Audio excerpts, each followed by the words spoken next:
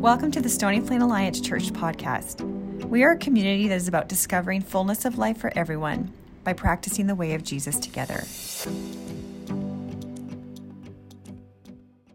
Well, it is my very great honor to introduce our guest speakers this morning, Coralyn and Curtis Taitinger. It's very good to see your faces, to actually be physically present in a space with you. So welcome here this morning. Thank you for your willingness to share your story with our SPAC family and community. I think I met you guys my very second Sunday here in September 2019, and I knew instantly I wanted to be friends with you. And then we ended up being in life group together now for the last year and a half, and I'm really grateful for that opportunity to do life with you and the way that we've been able to. I remember hearing your story, Coralyn, years ago. We have a mutual friend and your cousin, and so as your story's kind of unraveled over the last year, realizing that years ago, your cousin asked me and all of my friends to be praying for you, a young woman going through this tragedy in northern Alberta. And so it's a delight to know you and to hear your story and know it now and see what God has done. I wanted you guys just to know how much I do value and appreciate you, and having been able to do life with you guys. You're very real people. There's really no pretense with you, and I really like that about you. And Curtis, you do say almost a lot of borderline, like, weird and inappropriate things, and that makes things even better. So I'm sure a little bit of that will come out today. I think what's really evident in your lives is just that you've both fought hard for healing and wholeness in life, and in your journeys with Jesus, you've gone to some pretty deep and significant places with him, and that's very real and very obvious in who you are and how you live. And so, we have a lot of respect for you as staff and appreciate your leadership in life groups. And I'm going to pray for you as you share today, just your story and where Jesus has brought you. Thank you, Father God, for Curtis and Coralyn. Thank you just for their lives, for their being part of our SPAC family here and all that they bring. They're just, you've created some really special human beings here and a very special family. And so we just want to dedicate this time now to you as they share, and pray, Holy Spirit, that you would come, that you would fill them with your peace and your presence, that they would feel led by you as they open their mouths and share their story. And I pray for all that will hear, that you would speak a timely word to each person, what they need to hear today.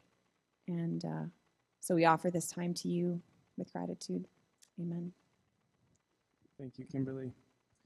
Good morning. This is a story of what God has done in our lives. Specifically, this is how God brought us together in marriage and how he redeemed our frustration, waiting, and suffering. Sometimes when I reflect on this, I find parts of the story completely ridiculous, awe-inspiring, and even a bit far-fetched. But I like that about God. So my life and Coralyn's life almost touched many times, but we were just a friend or two apart for about 10 years, actually. So let's step back a bit. In my early 20s, I was feeling rather dissatisfied with my job and my relationship with Jesus, and so I decided to make a change, and so I signed up for a YWAM DTS. I went and lived on a ship in the South Pacific for 6 months, trying to sort out my relationship with God. When I left, I was feeling like I was kind of hitting a glass ceiling with God in a lot of ways. I would pray and talk to him, but I didn't feel like I ever really felt anything back. I didn't feel like we talked. I feel like I talked, and then God was silent, which in a relationship is pretty tough if someone's always silent. So that was probably the biggest thing that I wanted to sort out when I left Canada for a few months. So during the lecture phase of the DTS, there was 1 week in particular where a really wonderful lady came to help us to hear God's voice. So I was really excited about this week because this was one of the primary reasons why I had gone to DTS, is to try to figure out how to hear God's voice, if I could hear God's voice, and if I could hear it in any kind of specific way instead of the very general ways, or general ways that we can hear him through the Bible sometimes. So during that week, they taught us to hear God's voice to start with by journaling. So we would ask God a specific question and write it down, and then we would just write everything that we heard in our thoughts after that. God doesn't usually speak in an audible voice, but he speaks in our thoughts. So that was how we learned how to hear God's voice. So a few weeks later, there was a part of the DTS where we were asked to spend a few days in fasting and prayer and ask God if he had any specific life themes for us. So these were, big themes for that were going to be important parts of our lives.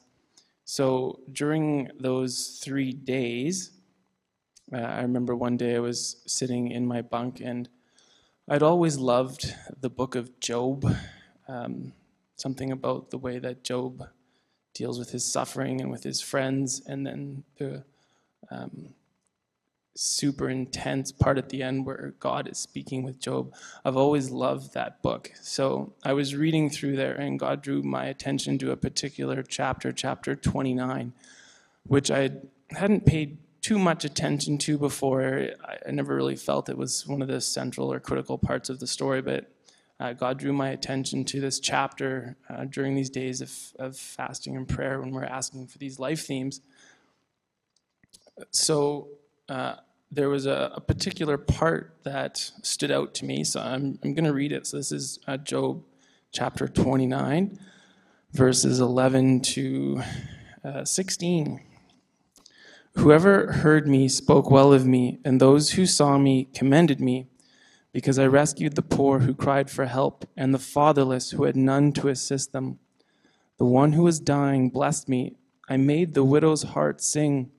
I put on righteousness as my clothing. Justice was my robe and my turban. I was eyes to the blind and feet to the lame. I was a father to the needy, and I took up the case of the stranger.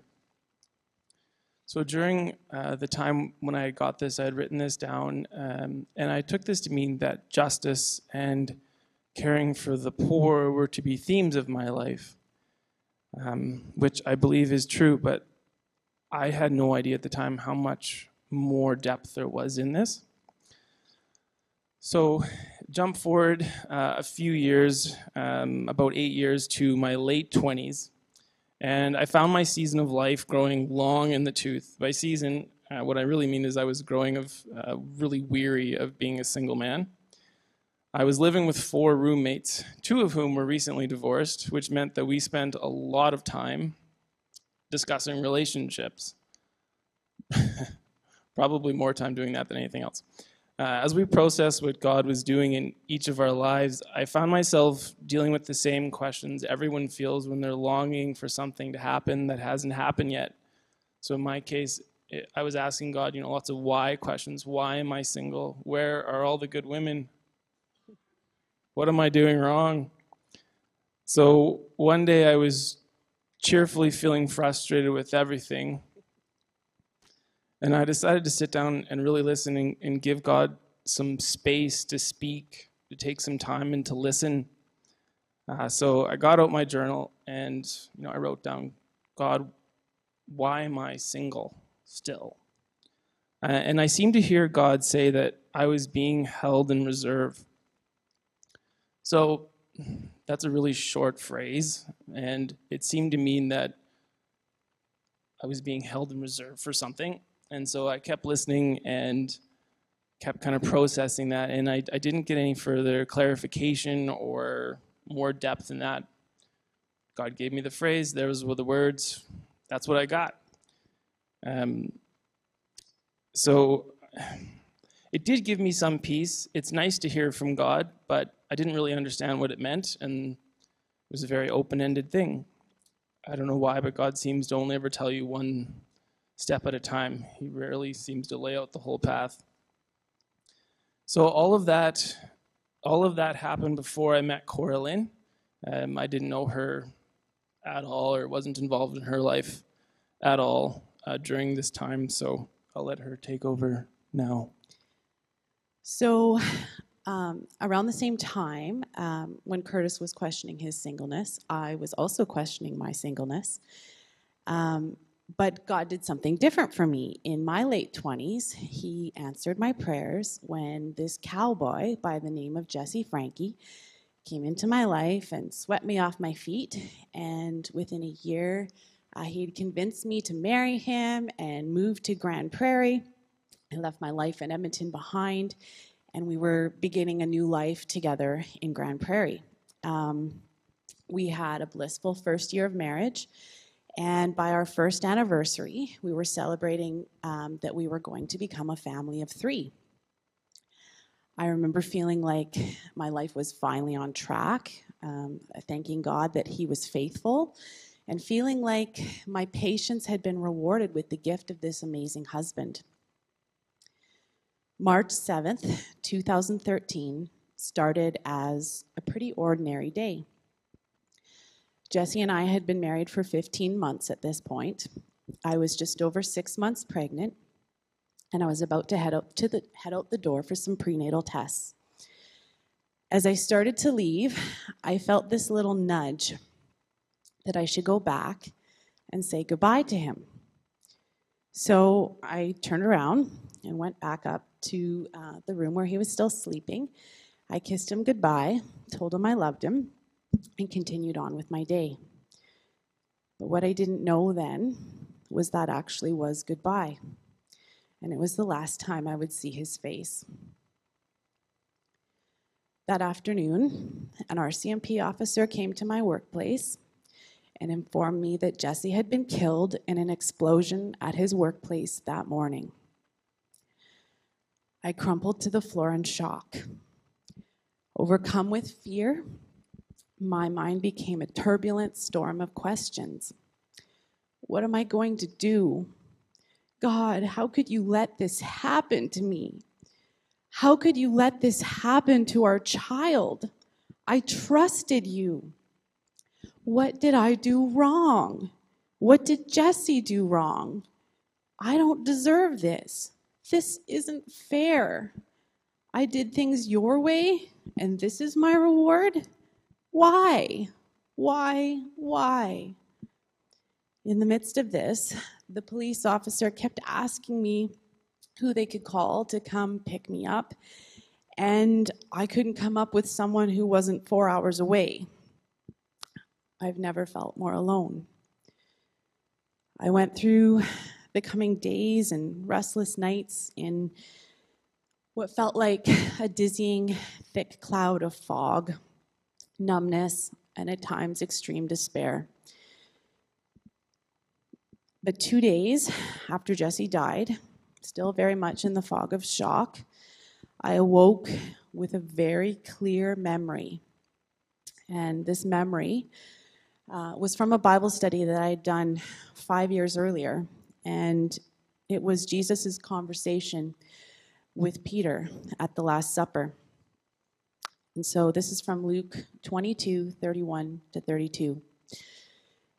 And the Lord said, Simon, Simon, indeed, Satan has asked for you that he may sift you as wheat. But I have prayed for you that your faith should not fail. And when you have returned to me, strengthen your brethren. So as I awoke with this scripture on my heart, I felt God speaking to me. Now I know the idea of Satan being allowed to sift you doesn't exactly sound comforting. It's pretty scary.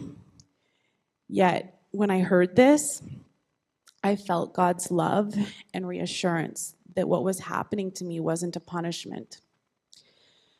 I remembered that sometimes God allows us to be sifted in this life, that our faith might be tested.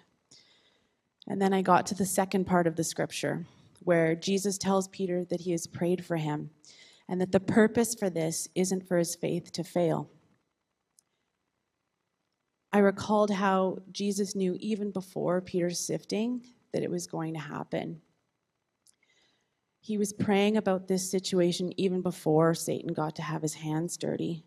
So if God was allowing me to be sifted, I had Jesus on my side, praying for me even before it happened. Now, a side note, I'm not suggesting that everything that goes wrong in our lives is Satan's work. We live in a broken and fallen world, and I can't even begin to know why things always happen the way they do. But the Bible does say that Satan prowls about like a roaring lion, seeking to steal, kill, and destroy. So no matter the cause of the hardships in life, we have an enemy that wants to see our trials as meaningless and cause for defeat. Now, I'd always believed that God was in control of everything.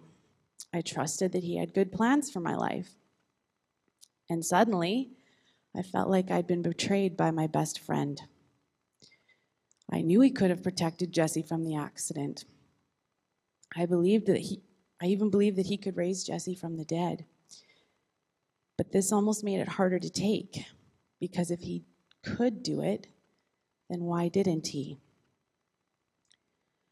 Romans 8:28 out of the Amplified Bible, and we know with great confidence that God, who is deeply concerned about us, causes all things to work together as a plan for good for those who love God, to those who are called according to his plan and purpose. I was pretty familiar with the working things out for my good part. Sang it in church. So how was being widowed good for me? But Romans 8 doesn't say God is going to make all things good for me. The things that this verse refers to are not necessarily good things. They might be bad, but God will work them out and redeem them for our good and ultimately his purpose and his glory. Nothing is meaningless in him. The very things that the devil would use to weaken could be the very things that God uses to strengthen and prepare his children for his purpose. So for me, I needed to stop seeing things in the physical and ask God to help me use my spiritual eyes. What if the good was a deeper knowledge of God? Job understood that. After his hardships, he said to God, I have heard of you only by the hearing of the ear, but now my spiritual eyes see you. That's Job 42:5. And my paraphrase of that is, I had a lot of knowledge stored up in my mind about you, but now my heart understands you in a new way, a revelation that gives me vision of who you are. But I wasn't quite there yet. I remember cycling through songs on my phone, searching for comfort, and landing upon a familiar worship song from the Psalms. I will bless the Lord forever. I will trust him at all times. He has delivered me from all fears. He has set my feet upon a rock. I will not be moved, and I will say of the Lord, you are my shield, my strength, my portion, deliverer, my shelter, strong tower, my very present help in time of need. As the words washed over me, I wondered, do I really believe this? Am I really going to bless God at all times? And I realized that I had a choice to call God a liar or a fake and walk away, or say, God, I don't understand and I don't like this, but I still believe you are who you say you are. At my husband's funeral, I very publicly chose to stand and trust the Lord to that very worship song. It was one of the hardest decisions I've ever had to make. But in that moment, I felt my fear dissolve and what I can only describe as the peace that passes all understanding. The anticipation of our baby's arrival was overshadowed as I focused on sorting out finances, planning a funeral, sorting out my husband's affairs, all complicated by the lack of a will or life insurance. And still, God was faithful. I regularly received financial support from many different sources. I didn't even know what a doula was, and God provided me with an experienced Christian doula to support both me and my mother during an emotional labor and delivery. Our son, Jesse Charles Frankie, named after his dad, was born just 11 weeks after his father's death and 5 weeks after my 30th birthday. He was the best gift my husband could have ever given me. Baby Jesse and I moved home to Spruce Grove when he was 4 months old. By God's grace and generosity, the generosity of his people, I was given the gift of 2 years at home with my precious boy as I rebuilt my life. And grief can be very isolating and lonely. But God remained faithful in those hours. He redeemed them as I wrestled with my heartache. This passage in Matthew 11:2 is an example of some of those moments. Now, when John heard in prison, this is about John the Baptist, about the deeds of Christ, he sent word by his disciples and said to them, "Are you the one who is to come, or shall we look for another?" And Jesus answered them, "Go and tell John what you hear and see. The blind receive their sight, and the lame walk. Lepers are cleansed, and the deaf hear. And the dead are raised up, and the poor have good news preached to them. And blessed is the one who is not offended by me." John's entire life calling was to prepare the way for the Messiah. Scripture tells us that when he baptized Jesus, the heavens opened up, the Holy Spirit descended on Jesus like a dove, and a voice, God's voice, proclaimed from heaven, "This is my beloved Son, in whom I'm well pleased." I'm not sure if it gets much more clear than that as to who Jesus is. And yet, alone in a jail cell, John begins to question his calling and his God. Are you God or not? If you are, why aren't you doing something about this? I could relate to John. Jesus was doing miracles for everyone else. Where was my miracle? Blessed are you if you are not offended with me. Was I going to trust Jesus even when I had expected a different story for my life than the one he was giving me? But you see, our God, he isn't a God who lords over us, exulting in our pain, grief, and suffering. We serve a God who has lived it. Isaiah 53 says Jesus was despised, rejected, forsaken by men. He knew sorrow, pain, grief, and sickness. Yet he bears our grief, carries our sorrow and pain. He was oppressed and afflicted, but he submitted to God's will. He did not complain. He was judged unfairly, and it was for our sins, my sins.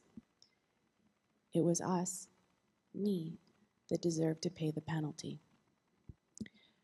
Isaiah 9 calls Jesus Wonderful Counselor, the Prince of Peace.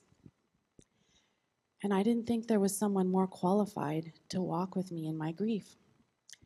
So I chose Jesus over my desire to know why. As I watched my little boy grow into a toddler, I deeply struggled with the thought of him not having a dad in his life. I couldn't picture falling in love or getting married again. I had many tense conversations with God about the future. I was worried that life was always going to feel like Plan B. I remember telling God, "Don't think I'm going to settle for second best. If there's ever going to be another husband for me, he has to be able to love Jesse like he's his own son." But that seemed, pretty impossible. And yet, when it felt like nothing was happening, God was at work in the details of a new story he was writing. So around that same time, I began to get involved in a ministry in Edmonton called Resurgence, which Coralyn attended as well. We had briefly met at a New Year's party in 2015 where she caught my eye. I noticed she was both beautiful and intelligent, which is just my kind of woman. Soon after that, I was at a service hosted by Resurgence, and as the service was wrapping up, I noticed Coralyn sitting in front of me. I just started to strike up a conversation with her and asked her how her day was going. She mentioned she was having a rough day on that particular Saturday, as it was the second anniversary of her husband's death. I had felt, sad for her, so I asked one of our mutual friends to just anonymously send her some flowers on my card, because I didn't have any of her details. About 8 months after that, we were leading a small group together, which gave me a chance to spend a bit of time with her. During the 6 weeks we led that small group together, I decided that this was a lady I wanted to get to know more, but it wasn't quite the right time yet. So I was at a retreat with the same ministry, Resurgence, and there was an altar call regarding fear. I knew I needed to let go of my anxiety about the future being second best. So I responded and prayed with a friend and released that fear. Curtis was also at this retreat, and at the end of the weekend, he asked me on a date. And so I said I was open to getting to know him. I was a bit late to our first date, which was embarrassing. I managed to get to the third date, though, where we got to some more exciting questions. So the first question, and I was kind of hard on Curtis, the first question I asked him was, how do you feel about the fact that I've been married before? I didn't feel super great about that. But as I processed that further, I knew that if I had switched places with Jesse Sr. and it was, me that had passed away, I knew that I would have wanted my wife to remarry and find herself a good husband. So that gave me some peace about kind of moving forward with her. Then the second question I asked him was, how do you feel about the fact that I have a son? This was something I had processed again quite a bit. You probably shouldn't ask out a woman with a son if you haven't considered that, you're not only dating her, but also in a way you're dating her son as well. So I was thinking about that one day in the shower, and I was thinking about, my season of life and how I kind of felt like I was behind where I was supposed to be. And I realized that she already had, done most of the hard work of raising Jesse through being a baby and the sleepless nights and all that terribleness. And she was basically just giving me a son who is 3 years old. I'm like, here's a 3-year-old. You can, wonderful. I got to skip most of the hard work of raising that little guy and got to enjoy one of the funnest seasons of life with a 3-year-old little man. And it kind of felt like I was getting 3 years of my life back in a way.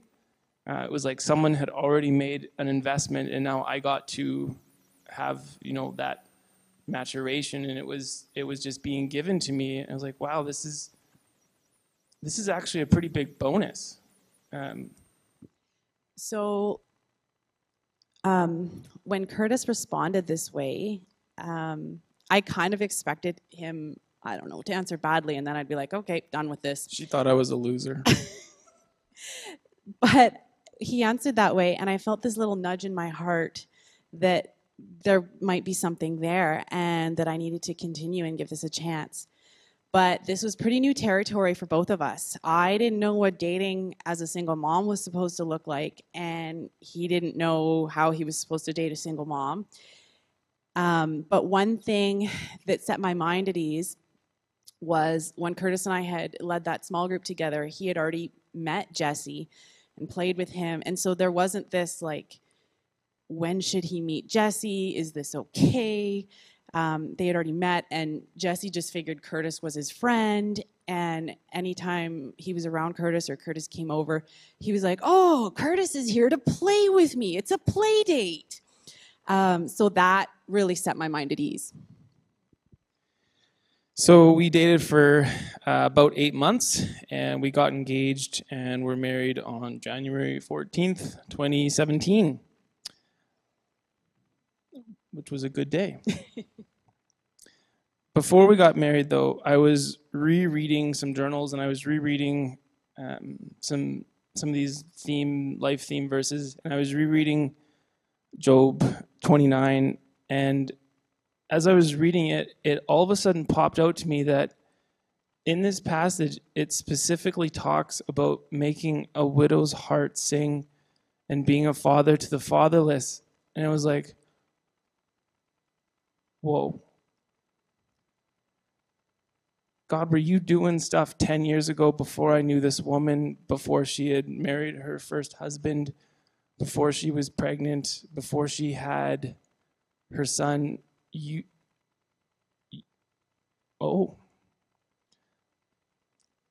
And that was kind of a holy moment for me as I realized that it seems like God was working out the redemption of mine and Coralyn's story 10 years before anything happened, before we knew each other, before anything. So that was kind of a holy moment for me. And then as I was reading further in my journal, I came across those words I had received a few years ago about being held in reserve, and then all of a sudden with Coralyn and with Jesse, that made sense too. And I was like, oh, I was waiting for her. I was waiting for this something to happen, but I was waiting for her. And all of a sudden that word made sense. And it seemed like God was holding on to me for a time when Coralyn and Jesse and I needed each other. He was redeeming our stories a decade before anything had happened. So we just want to praise God for the way that he's brought our family together since being married. God's given us a couple more kids, Iris and Titus. And we want to thank God for his work and his presence in our life. And there's something I want to read to close here, some verses from Jeremiah. So it says, remember this and be brave. Take it to heart, you transgressors. Remember what happened long ago. For I am God and there is no other. I am God and there is none like me. I declare the end from the beginning and the ancient times from what is still to come. I say, my purpose will stand and all my good pleasure I will accomplish. I summon a bird of prey from the east, a man for my purpose from a far-off land. Truly I have spoken, and truly I will bring it to pass. I have planned it, and surely I will do it. And that's all we have to share this morning.